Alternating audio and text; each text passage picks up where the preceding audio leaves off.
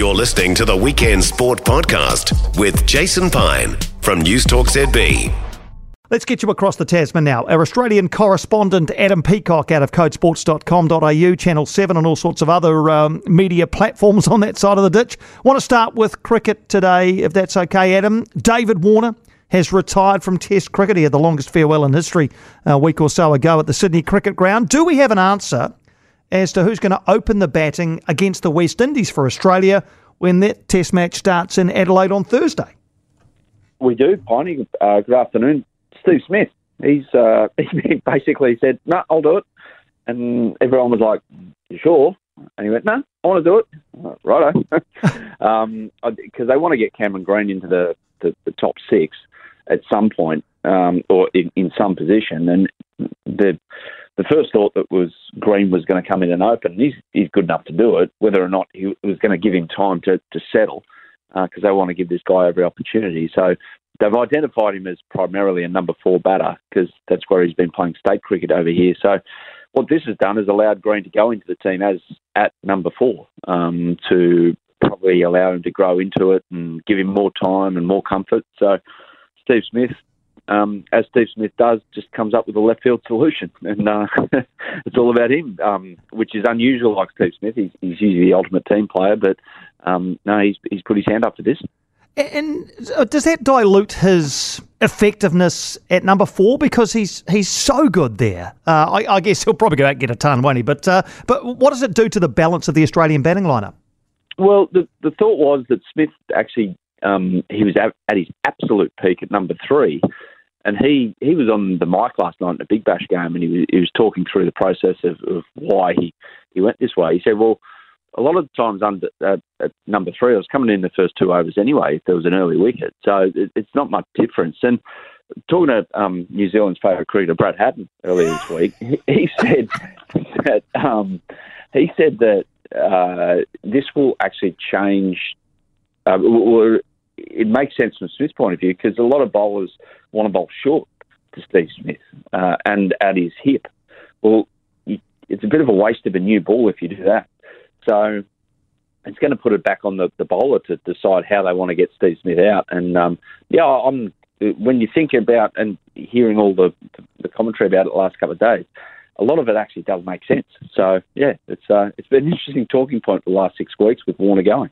I think it actually almost completes a set for Smith because he's batted. I think when he started in the Test team, he batted at 8 and 9 in his first Test. Yeah, I mean that's back. That's in 2010. But he would have batted just about every position apart from 10 and 11 once this is all over. Pretty much, yeah. Because he was a bowling all rounder. He was like a leg spinner who they picked. Oh, we'll give him the cherry and he can bowl some leg spin and, by the way, he can bat a bit. But, and it's just remarkable how he's turned himself into the elite batter he is. It's so unusual. But as we know with Steve Smith, unusual is not far away from him with the way he goes about things. So, yeah, his technique and the way he prepares. So, no, it's the latest twist in his career and he's probably going to make a go of this as well.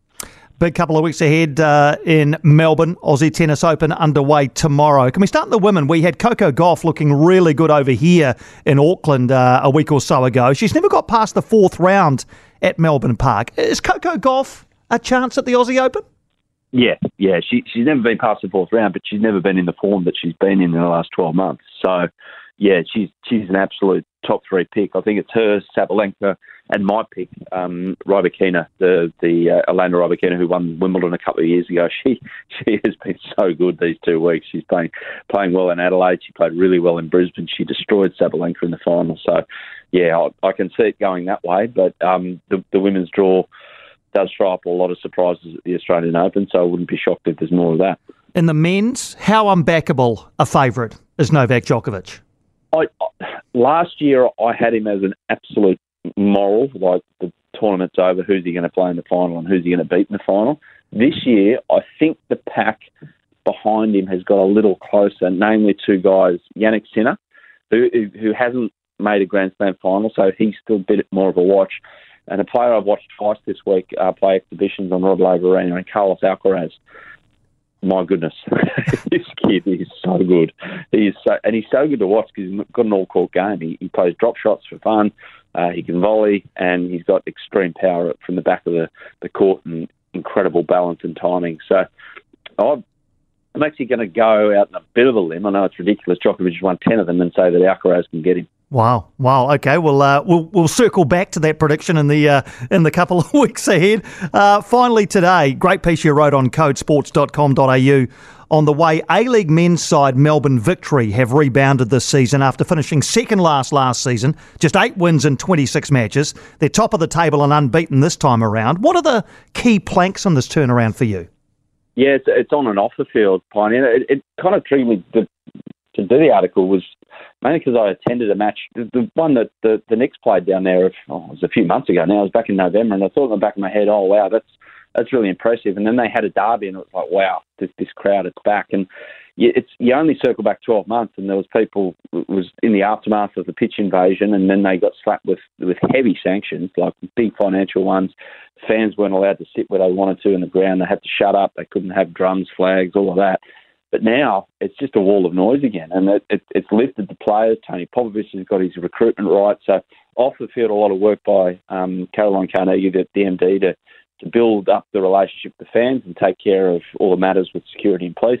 And then Tony Popovich has got his recruitment right, which, as you know, is ultra important in the A-League. So, the good times feel like they're back with Melbourne Victory, and it's good for the league because it's a standard setter, especially in a place like Melbourne where everyone compares it to AFL. Indeed.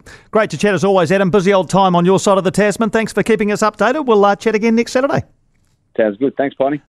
For more from Weekend Sport with Jason Pine, listen live to News Talk ZB weekends from midday or follow the podcast on iHeartRadio.